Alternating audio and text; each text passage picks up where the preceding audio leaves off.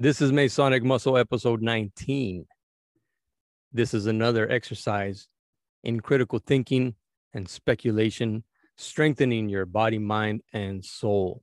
So, right now, with things opening up again, we have a huge challenge as a fraternity. And not just as a fraternity, in the workplaces as well. You're beginning to see it in the workplace where people don't want to go back to work. And a lot of that has to do with the government's throwing money at us, basically telling us to stay at home. I know that's not what they're saying, but that's how we're taking it.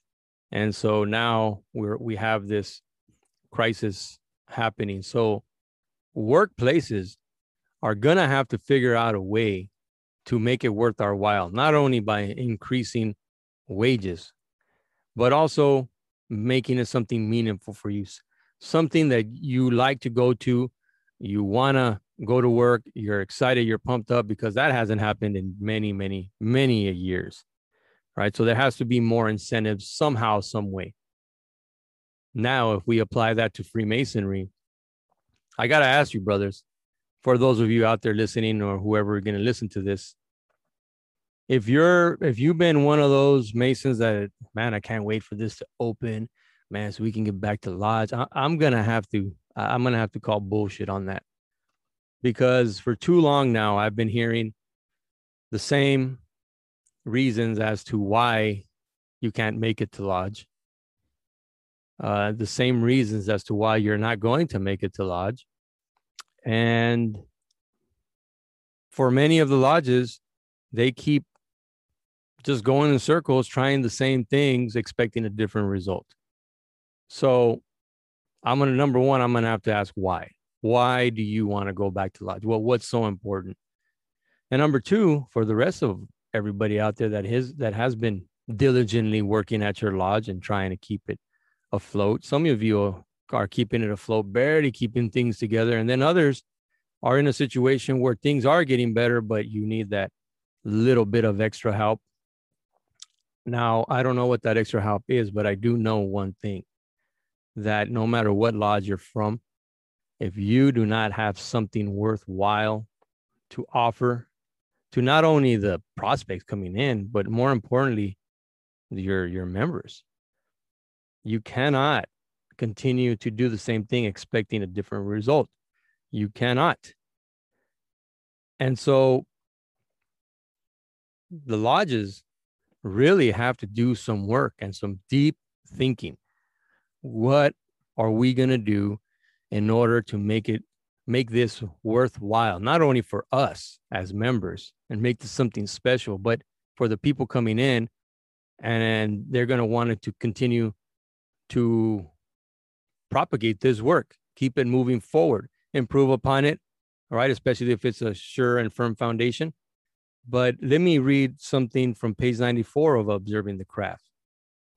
And it says this: the hunger for numbers has been substituted for the hunger for gnosis, gnosis being purely intellectual apprehension.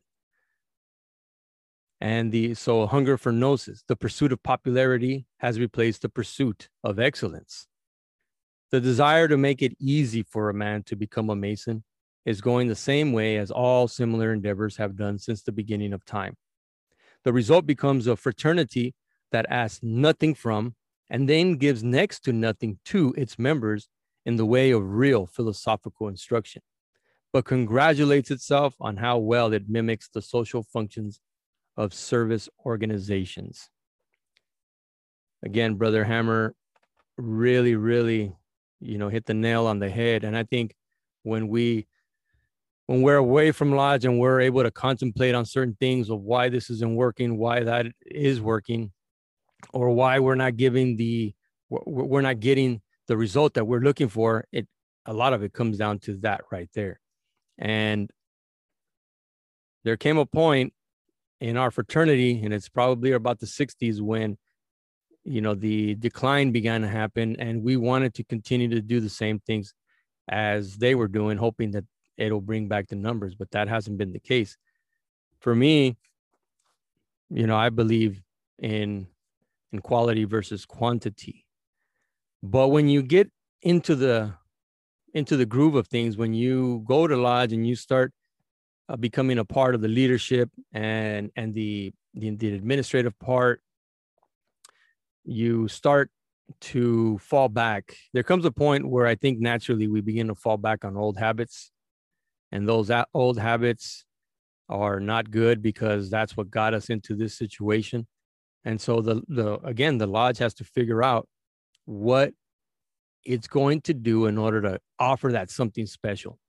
What are you going to offer in the form of a real kick-ass experience? From the moment you walk in, the way you see the brothers are dressed, to how they're conducting themselves, and you see there's, the leadership is strong.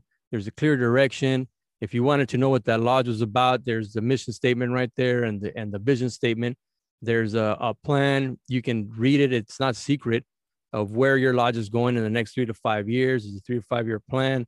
There's all these things. So you even as a prospect would see where the lodge came from and where it's going. But we definitely have our hands full with trying to figure out this or that. And we tend to think, well, if we make this into an esoteric lodge, that'll be the key. Or if we, go and join some charity, or we become a charity and we raise money and we donate to that, that'll fix everything. And I don't think that that's the case. And I think that until enough brethren of that lodge get together and figure what it's going to be, obviously focused around the one task that every lodge has, and that's to initiate, pass, and raise all good men and true who may apply for the purpose and whom they may find worthy. Once they do that and begin to build around that right there, and then they begin to figure out what else, what one other thing they can do, so that now they have a direction. Now they have a focus, and that focus will serve its purpose. And when the time comes, if that focus has to shift, the brethren have been instructed well enough to know that it's time for us to look at this again. And do we have to shift gears here? So I hope this helps. I hope this was good for you. And this is Masonic Muscle, and this has been another exercise in critical thinking and speculation, strengthening the body, mind, and soul. Peace out.